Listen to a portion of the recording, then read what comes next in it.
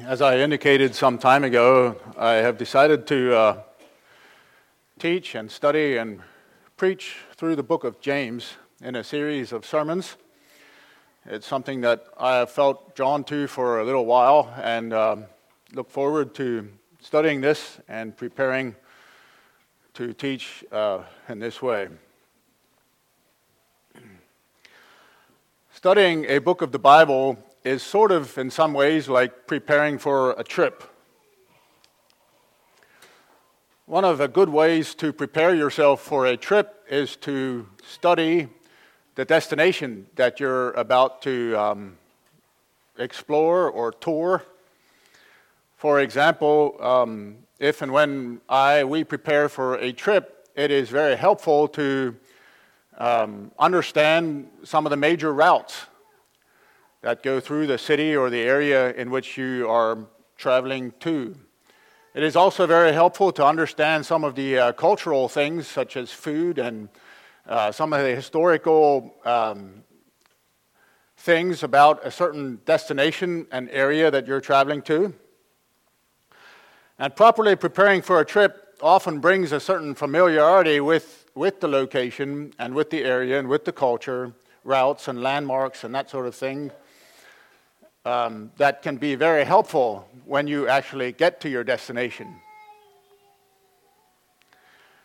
In today's world, that of course involves research, online probably,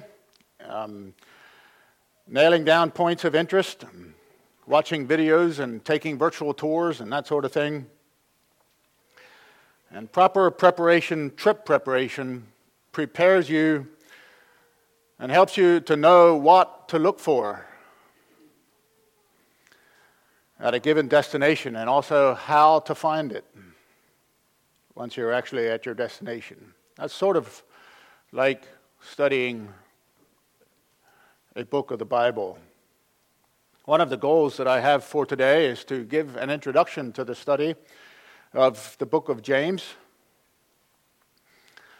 And perhaps for today, I will not be talking about much more than James chapter 1, verse 1, and giving you an overview of the book, an idea of some of the things that we will study.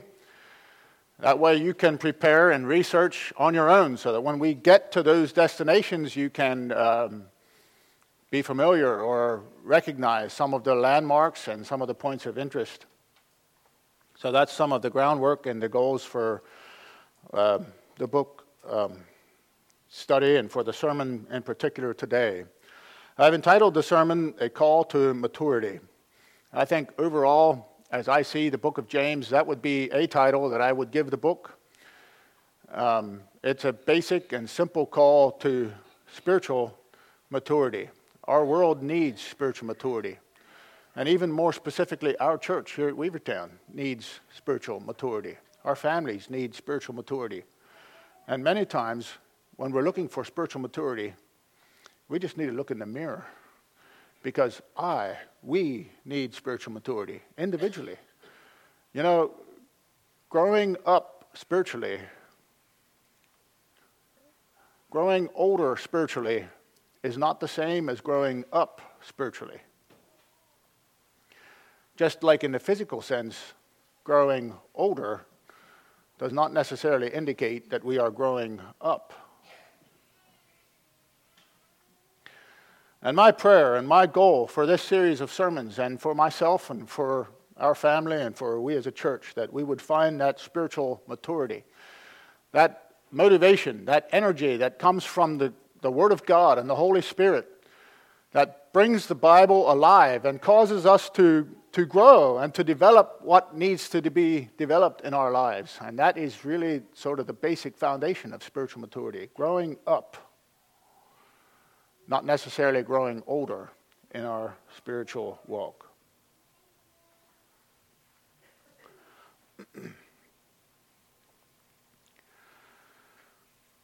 Who was James? Who wrote the book of James? Well, James seems to be sort of a common or a popular name in that time. There are obviously several prominent men who shared the name James in Jesus' time. There was James, the son of Zebedee, who was also a brother of John, the Revelator, and the man who was beloved of Jesus, especially. John's own choice of words there. And this particular James, the son of Zebedee, was one of the disciples of Jesus. He was on the inner circle along with his brother John and Peter.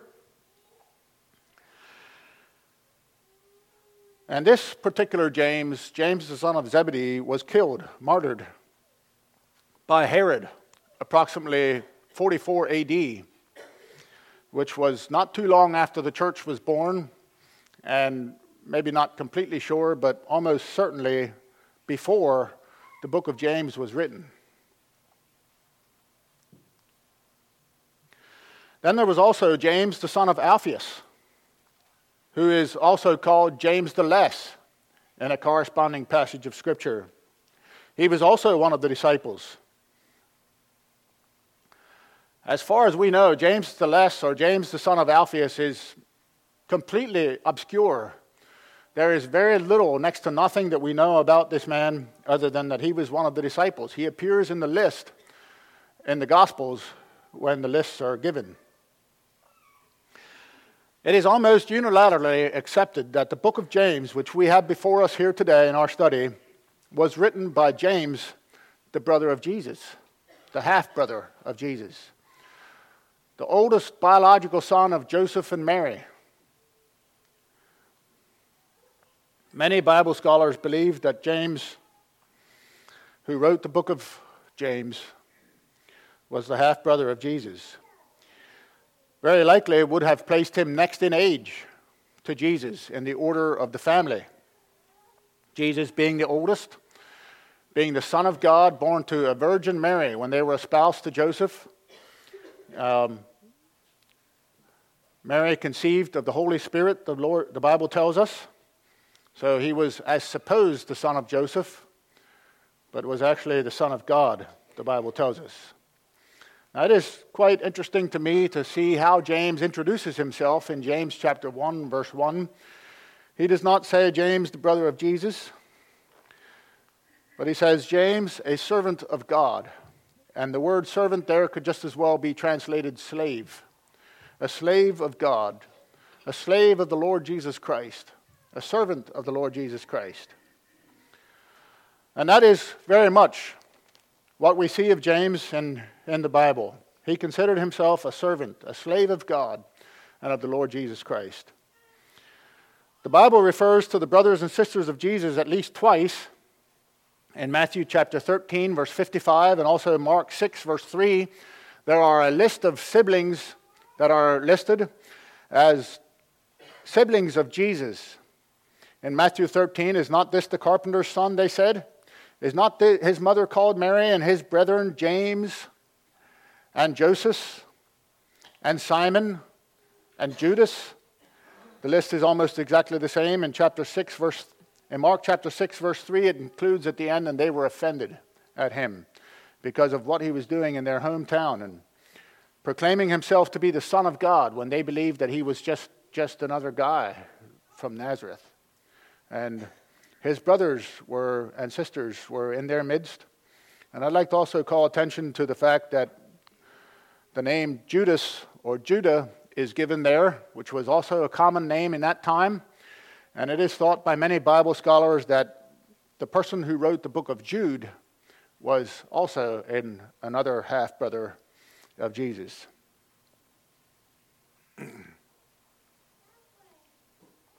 In Galatians chapter 1, verse 19, Paul, writing to the Galatians, and calls attention to the fact that James was a brother of Jesus Christ. James and his brothers and sisters, as we know, did not believe in the deity and the divinity of Jesus during his earthly ministry.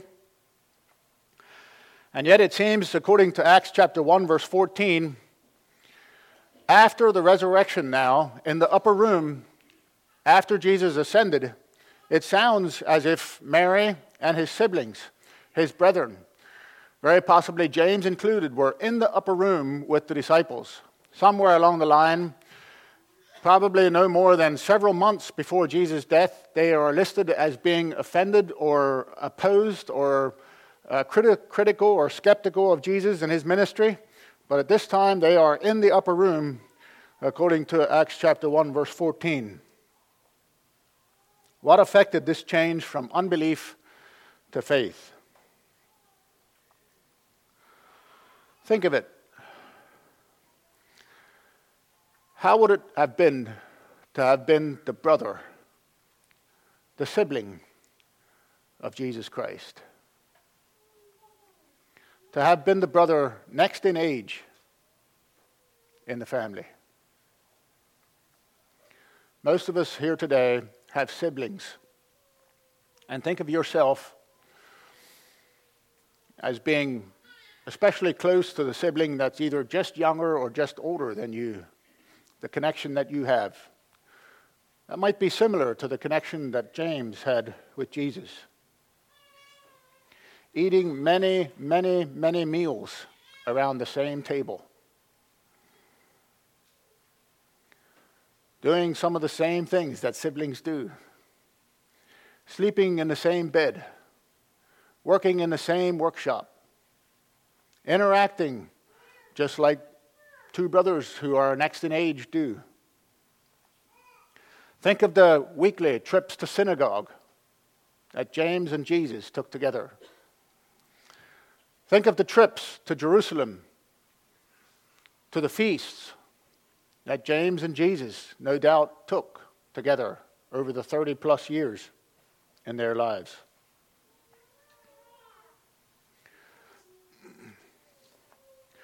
Alexander White writes, "I wish I had the learning and the genius to let you see all the things that must have gone on in Joseph and Mary's house. The family perplexities about Jesus, the family reasonings and disputes about him, the intoxicating hopes at one time over him, and their fears and sinking of heart at another time. Think out for yourselves those years, the likes of which never came to any other family on the face of the earth." And that's an end of quote. So James had these amazing experiences. And up until only several months before Jesus' death, he was skeptical, doubtful, critical, perhaps even openly rejecting the divinity of Jesus. What affected this change? Well, in 1 Corinthians chapter 15, verse 7, it appears that one of the first appearances that Jesus made to people after his resurrection was to James. You can easily see and feel that common bond, that attachment that Jesus and James had one for another. And Jesus, as a caring older brother, attending to the details, he makes sure that he appears in his glorified body, in his resurrected form, to James. I find that touching and even sort of tender as I think of that. Jesus appeared to James and then the apostles. In Acts chapter 1:14, as I mentioned, James is with the disciples in the upper room. In Acts chapter 12, verse 17, when Peter is released from prison, Peter gives instruction to tell James that he has been released, that he has been miraculously released. Tell James. Make sure that James knows about it. In Galatians 1, verse 19, I mentioned that earlier, Paul mentions James as being instrumental in his transition from unbelief to faith. And think of Paul's transition from unbelief to faith. And he cites there in Galatians chapter 1, he identifies James as being one of the ones who reached out to him, and how he spent time with James in that key and vulnerable time of his life in Jerusalem. Also in Galatians chapter 2, verse 9, Paul calls James a pillar in the church. In Acts chapter 15 at the Jerusalem Council, James is noticeably in leadership. He is an influential and authoritative leader. In Acts chapter 21, verse 18 and 19, Paul sends greetings and a special love offering from the converts, and as a result of his missionary travels, he collects a generous love offering for James and the church in Jerusalem.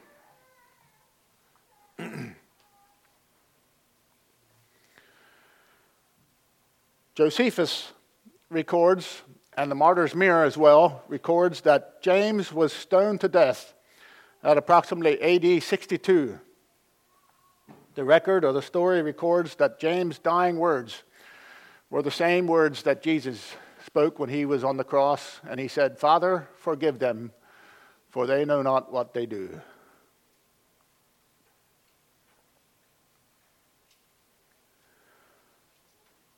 What kind of man was James? He must have been a very deeply spiritual man. The Bible and history records him as a man of great compassion, a man who was willing to understand and listen and hear, a man who was influential, who had knowledge of Scripture, also had knowledge of nature. He was a man who had knowledge of relationships and how relationships should work. He had knowledge of commitment and how commitment looks and structure in a Christian's life and practice. He is frequently in history called James the Just. And I think at least part of that is the fact that James had very high standards for himself and for others. And I, for one, believe that James' high principles and personal standards were noticeably evident by the people that lived around him, and the people who read his writings, and the people who followed and listened to his preaching and his teaching. James the Just, James the Righteous. The Bible depicts James as a natural leader. I can understand that. An influential man who was able to listen to all sides. We can see that in Acts chapter 15. He did his homework, paid attention to details. He was able to communicate to the division and the conflict that was felt there at that time and place. He was able to give credibility to the various viewpoints and yet bring things together in a way that was satisfactory and brought peace and joy to the group. That takes a special kind of skill. I believe that this is one of James's a result of his high principles and his high standards and his belief, a picture of what he believed should be church and should be church leadership. In Acts chapter 21, when Paul returned to Jerusalem from his missionary journey, we see James doing the same thing. In this case, he was able to exercise diplomacy, a very diplomatic approach, and undermining or undercutting some of the criticism that was intended or directed toward Paul and his efforts. And James suggested or asked Paul to perform a Jewish vow in the temple as a way of undoing some of the heat or the criticism or the skepticism that was directed to Paul. He sought to pacify some of the strong feelings that existed in the church. We need to understand that while we can look at that and sort of wonder about that story sometimes, I certainly have done that, we need to keep in mind that this was a time of transition. And James was a church leader during a very difficult time in the history of the church. There was a lot of moving pieces and parts and changes. And James is depicted in the book of Acts as a person who is stable, who didn't flinch, pendulum swing from one side or the other. He was able to understand the different viewpoints, like I mentioned before, the different thinking, different ways of thinking that were afloat at that time. He was able to wade through those differences. And he was also made an intentional effort to minimize those differences and the impact that they had on the group. Tradition tells us that James was a man of prayer. The book of James indicates that he was a man who had a deep relationship with the Lord. The Martyr's Mirror tells us that James, as at the time of his death, was a man who spent so much time in prayer on his knees that his knees were calloused. In fact, it says they were calloused like a camel. He spent so much time in prayer and on his knees before the Lord that they said his knees had a permanent bend to them as a result of that. And it's relatively easy to see in the book of James, at least from my point of view, he had a very deep and a committed relationship with Jesus Christ, the Word of God that became flesh and dwelt among us. And James beheld his glory, the glory as of the only begotten of the Father, full of grace and truth.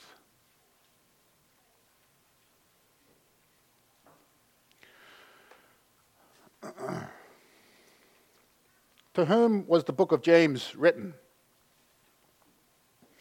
To whom was it written? And I see I missed a point here on the overhead.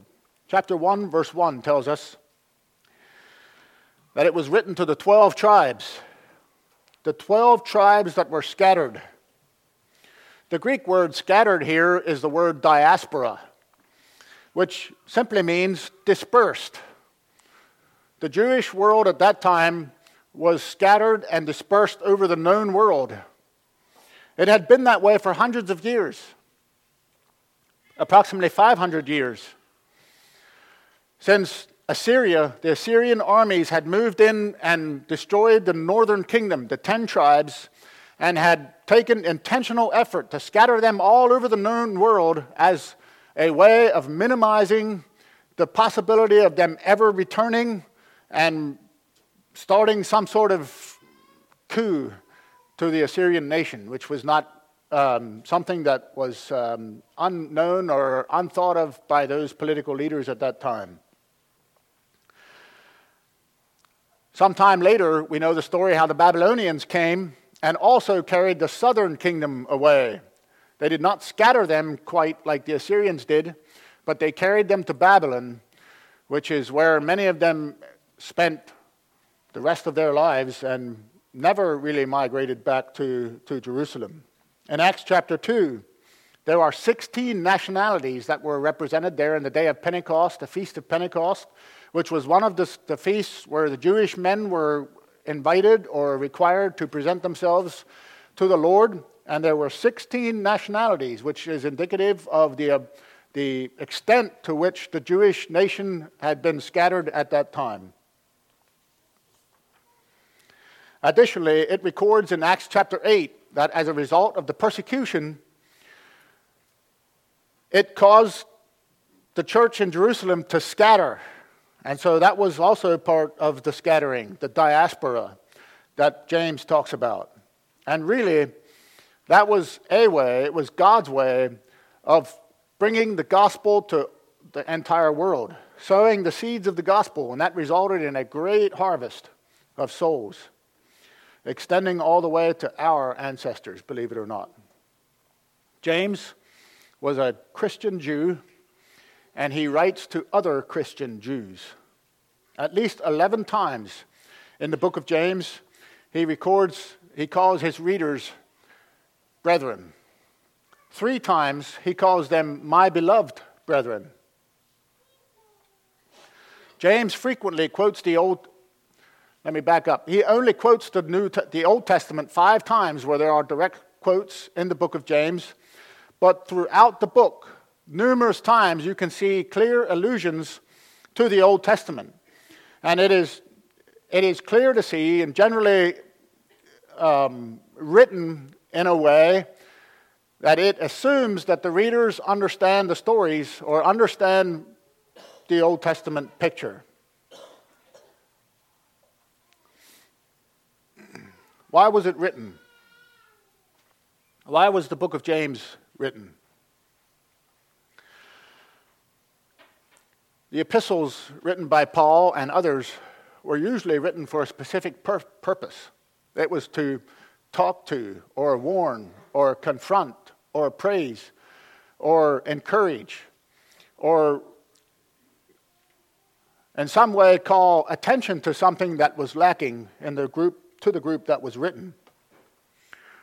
And as you read the book of James, you can see that these Jewish Christians were having some problems in their lives, and it was a general problem throughout their time and their place. For one thing, they were going through some definite testings, and I've talked about that just a bit, and you can see that in the book of Acts. This was a time of change and transition, and those are tough times to wade through for any group of believers, even for a larger group of believers. There's cultural things that are going on, changes in the world and that sort of thing, and it causes us to need to figure out a way to go through that. And so that was going on. It's very clear to see from the book of James that they were facing temptations to sin. That's an age-old problem, isn't it? I can certainly attest to that. Temptations to sin. There were temptations to cater to the well-to-do among them. Well-to-do people who were taking advantage and in some way exploiting the poor in their midst. There were unhealthy competitions going on in James's circle for recognition and for honor and prestigious positions and that sort of thing. And furthermore, there were significant issues with gossip and the use of one's tongue, the improper use of one's tongue in their midst. And that only further divided them on the different viewpoints and the different ways of looking at things and the different ways of processing what was going on around them. How many of us are familiar with that? Creating divisions and fragmenting as a result of the use of one's tongue. Worldliness was another issue that was causing division, causing some of them to stray, causing them to keep their focus or get their focus away from things that actually mattered. James calls them back to the Word. It is thought by many that this is the first New Testament book that was written, preceding any of the Gospels or any other New Testament writing. James may have been the very first. Think with me for just a moment. We can probably see some of these tendencies in our own lives, can't we? When there's a time of change that comes in our lives, we tend to pendulum swing the other direction. And many of these Jews had come out of hyper-legalism that was imposed on them through the pressures of the Pharisees. It seemed that at that time nobody could really stand up to the Pharisees. The Sadducees sort of did. The Herodians sort of did. But generally, the Pharisees put extreme pressure, hyper-legalism on these people. And so what they did, they tended to do the same things that we do, and they pendulum swung into a relationship that had no structure and no discipline as a reaction to what they came out of. And James sort of seems to be a call back to structure and discipline, a healthy structure and discipline, a proper, healthy structure and discipline. James is calling them back to that.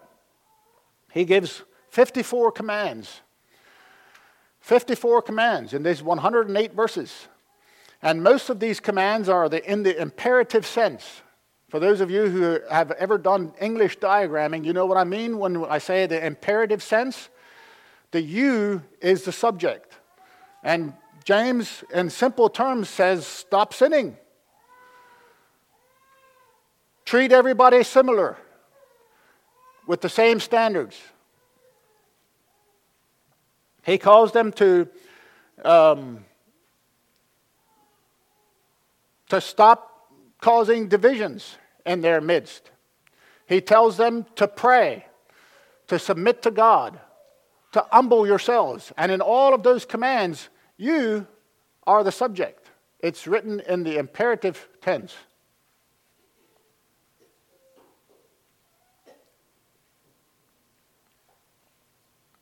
These are not suggestions, they are commands. imperatives for that time and for our day as well.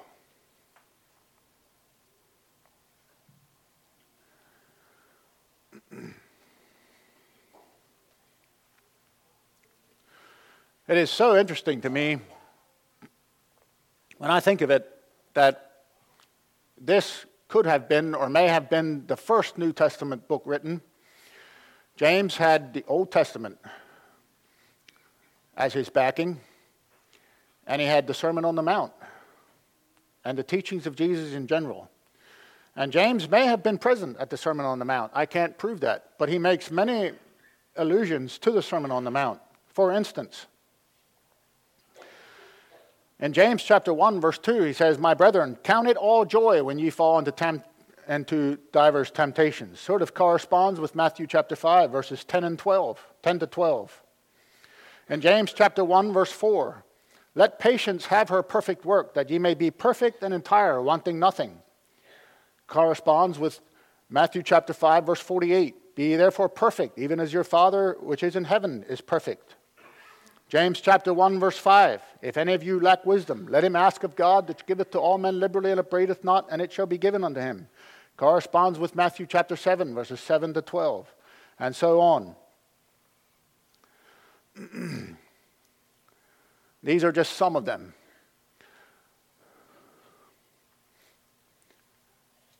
There may be as many as 15 allusions to the Sermon on the Mount in this book before us here today. It's also interesting to note that James is an illustrator.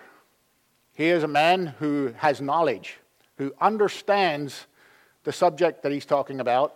And further, he uses illustrations from nature. He uses illustrations from creation to make a point. He uses things that were understood and familiar to the people at that time, such as the Stephanos that he talks about in James chapter 1, verse 12 there, where he talks about the crown of life. That's talking about the reward, the Olympic wreath that was used in that time and still is today in all these nearly 2,000 years later. The Olympic wreath, the Stephanos, that was placed on the winner. And he also uses illustrations such as the royal law in chapter 2. It's the only place that I know of where it's called the royal law. But James had these illustrative and provocative ways of illustrating, making a point. In chapter 3, he talks about bits and bridles and horses and controlling a horse as a way of an illustration of controlling one's speech and one's own tongue. And there's more. James is practical and pretty easy to understand. He keeps it moving. He doesn't spend a lot of time digging in like some of the other New Testament writers do. But he kind of gives his point and he moves on. The words of this book are encouraging and motivational. The book of James is a book that is meant to help and not to harm. More than any other reason, in my opinion, this book is a call to spiritual maturity. And I find that so challenging as I think of it. A call to spiritual maturity. It is one of the greatest needs of our day. It's one of the greatest needs of the church in James' time. These Christians seem to have stagnated. They were not necessarily growing up, even though they were growing older in their faith and in their walk with the Lord. The word perfect is used numerous times in the book, at least 5 times throughout the book of James. And the word perfect in Greek means mature or complete. It has the idea, the word picture with the word perfect as it's used in the Greek has the idea of fulfilling its purpose. In Hebrews chapter 5, verse 14, you have the phrase used of full age, and it's the same Greek word. It has the idea of doing what you're doing in your stage of life. It does not necessarily mean sinless. It does not necessarily mean never having any faults of any kind. It simply means that you're progressing and you're doing all that is expected or needed for the stage of life that you're in. has the idea of progressing and growing up. It is also very fitting that the book of James immediately follows the book of Hebrews. In my opinion, that's just fine. It's sort of a sequel of sorts, even though it was written before the book of Hebrews. The same theme of spiritual maturity is also found in the book of Hebrews, written perhaps even to the same group of people. And in chapter 5, verse 14 of Hebrews, which I just referred to, it's the same Greek word. As you know, one of the major themes of the book of Hebrews is also spiritual perfection. The word perfect is used 14 times in the book of Hebrews. And again, in that same way, the idea of being mature and growing up in our walk with the Lord, how we live. The book of James follows in order with that same theme and exhorts and teaches, instructs readers and people to this day how to build on that perfect salvation and allow it to become into a thing of maturity where we grow up in our walk with the Lord. Spiritual maturity is still one of our greatest needs. We still have members who are suffering for one reason or another. We still have members who talk one way, profess one thing, but live something completely different, don't we? And there's still Christians, aren't there, who cannot control their tongue. Sometimes we just need to look in the mirror. If you look at the problems that James deals with in this chapter, these chapters, and in this book, and these 108 verses, you're going to see that these issues that James writes are characteristics that are present in all of our lives. They're present in mine. And James warns us about looking in the mirror and walking away unchanged. That's possible, isn't it, to do that? There are 5 marks that I'm giving to you today as marks of spiritually mature people. In James chapter 1, we see that a spiritually mature person is patient in testing. One of the marks of a spiritually mature person is how they respond to difficulty in their life. Another mark of a spiritually mature person is that they practice the truth. They actually do what is transparent. They do truth. They do not live in deception. They stay away from deception. They do not profess one thing and do another. It's a mark of a spiritually mature person, a person who practices the truth. Thirdly, they have control over the tongue. They have power over their tongue. That doesn't come as a result of one's own effort. It comes as a result of something that has transformed a person from the inside. They are peacemakers, not troublemakers. James talks about that, and we'll get to that when the time comes. They are prayerful in their difficulties. And in James chapter 5, he lists about 3 or 4 or 5, depending how you count, difficulties that they faced and difficulties that we face. And our response or our attitude in relation to the difficulties we face is so important to how we work through it and how we come out at the other end. I cannot overemphasize that.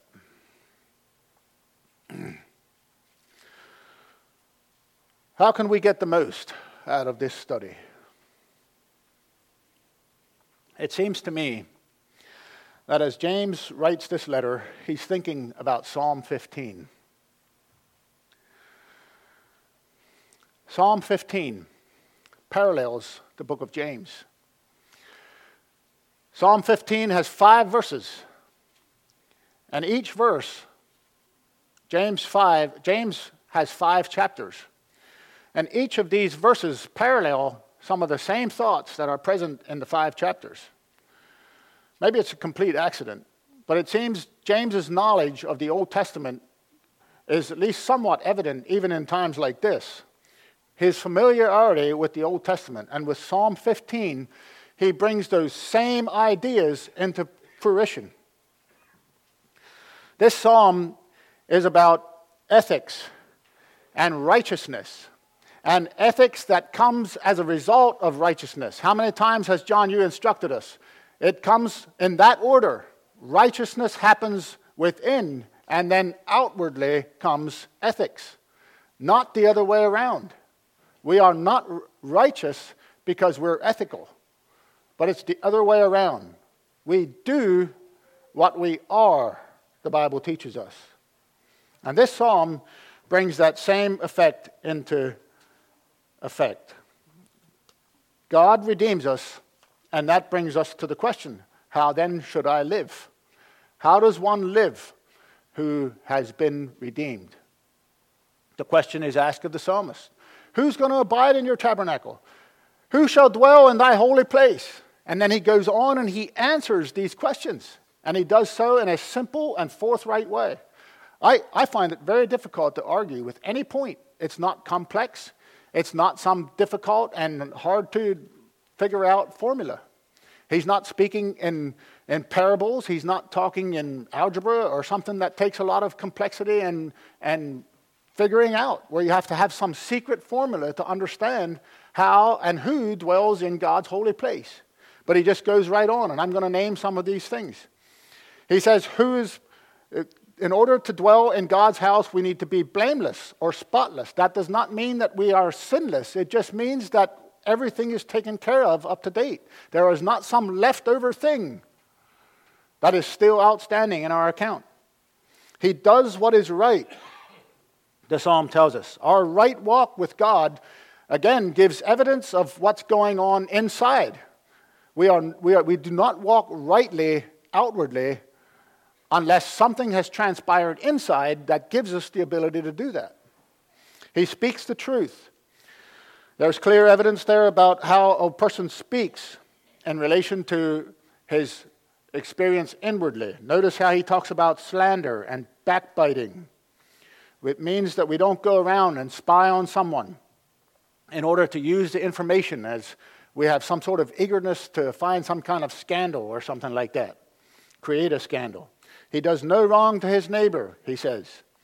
Reproach, being disreputable, or making it seem as though what we're doing is in some way or another not credible.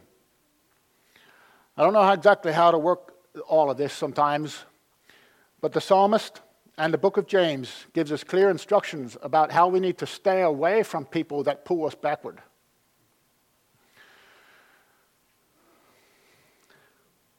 How do we go about that? How do we create distance and create healthy boundaries from people that pull us in a negative direction? How is that done? How does that look? Psalm 1 indicates that, and various other psalms, and so does the book of James. Fear the Lord, he says. Fear the Lord. He that sweareth to his own hurt and changeth not. He that putteth out his money to usury. It has the idea of exploiting people that are less fortunate than us.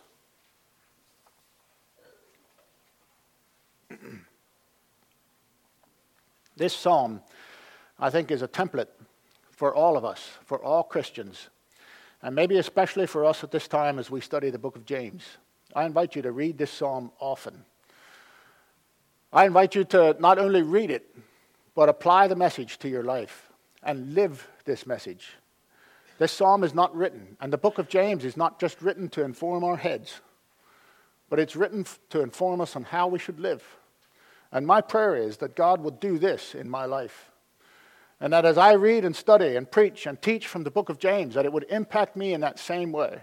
That there would not be leftover things, that I could be pushed and motivated into a deeper relationship with the Lord. How should we study this book? Well, I have 4 things here as I close. First of all, we need to be born again. You know, that's just the foundational thing about any kind of Bible study. And some of you are much more familiar with this than I am. But before you were a Christian, did the Bible make any sense to you? Not really. You just had a way of reading the Bible that it somehow or another didn't apply to you. But when the Word of God and Jesus Christ became alive in your heart, the Spirit of God caused this thing to become alive. And you just wanted to read. You just wanted to study. You wanted to be taught. You wanted an understanding of the Bible. And sometimes those of us who grew up never thinking that we wouldn't be Christians sort of don't have that sharpness, right? And my prayer is that all of us together, because of the work of God in our lives, the Spirit of God and the Word of God coming together, it creates life. And I don't have the time hardly to show you John chapter 3 and other places in Scripture where it talks about how when the Spirit of God and the Word of God get together, there's conception. Sort of like the coming together of your physical parents created life, and you became alive. In that same way, the new birth takes place when the Spirit of God and the Word of God come together. They are the two components that create conception and a new birth. Jesus calls it the new birth to Nicodemus and others. Secondly, we need to study this book by honestly examining ourselves in the mirror of the Word. Perhaps you've heard of the person who had a mirror in his room, and he stood in front of the mirror and didn't like what he saw, and so he broke the mirror. James talks about that, and he encourages us that as we study the book, as we study the Bible, that we need to be realistic about what we're seeing in the mirror. It's not the mirror's fault, all right? We need to honestly examine ourselves in the mirror of the Word. And then thirdly, we need to be willing to obey, no matter the cost. James chapter 1, verse 22 tells us that we must be doers and not hearers only. It is so easy to attend a church service. It's so easy to attend the Bible study and discuss what we've heard, but it does nothing to change us. And my prayer is for me and for all of us that as we wade through this Bible, the words of Scripture, that it would impact our lives. Not only inform our heads, but it would change how we live and how we do. We need to be prepared for extra trials and testings of our commitments. That's just as normal as could be. When you make a commitment, you can rest assured that commitment is going to be challenged. That commitment is going to be tested. And if you're not tested in your commitment, it's probably not a real commitment. For instance, I recently read a story of a man who realized that he needed development in the area of patience. And so he set out to find that improvement for his life. Well, like usual, when you start praying for patience, it doesn't go very long until you're challenged, and that you can apply that to any other issue in your life. And that very day he made the prayer, he was to fly to another city as part of a work assignment or a business trip. Well, guess what? His flight was canceled. They had another flight going to the same city an hour later, but he spent the next 60 minutes stewing and upset about the nature of his travel. And he suddenly realized that instead of working on patience, he was actually continuing his impatience, wearing the rut just a little deeper in his mind and heart. And there may come a time in your study of the Bible, maybe even in this particular study, in this series of sermons, where you just want to quit. It's not possible. I can't do it. I challenge you not to get to that point, because it's possible that when you feel like quitting, when you feel like bailing out, that's the very time that God is about to do something wonderful in your life. And it's usually when Satan turns on the heat that we feel that. And we need to remember that when Satan is turning on the heat, we need to remember that God actually has his hand on the thermostat.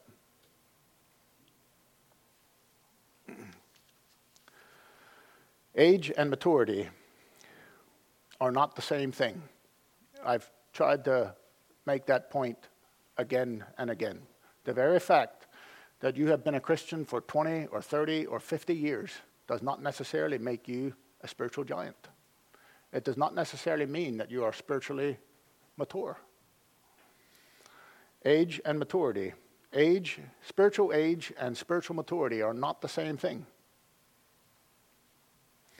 Mature Christians are happy Christians, useful Christians, and Christians who encourage others, and Christians who build the local church.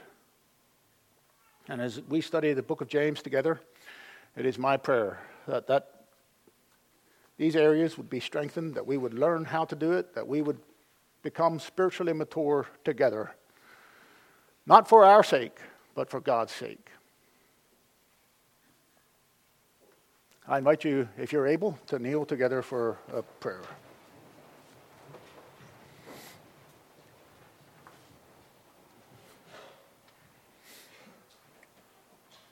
Lord God, we come to you in the name of Jesus. We thank you for your great love to us. Thank you for your patience with us and for your word and how it speaks to us and invites us and encourages us and motivates us to become more like you. I pray, Lord, that as we enter this study of the book of James, that each of our lives and each of our hearts would be impacted, not for our sake, but for your sake. And because of your great plan and your purpose for our lives, that we would understand it, that we would apply it and allow it to impact our lives so that those around us could see your grace and see your truth. Again, we thank you, Father, for all your gifts to us. We pray that you would continue to grow us up in the faith and bring things into our lives that would call us to a higher level of faith and a higher level of understanding and realization of your love for us. Thank you again for Jesus Christ and for your word, the Holy Spirit that moves in our lives and shapes us and molds us into the image of Jesus Christ. We pray that as we go from here, that we would be that image to the people around us. We pray through Christ. Amen.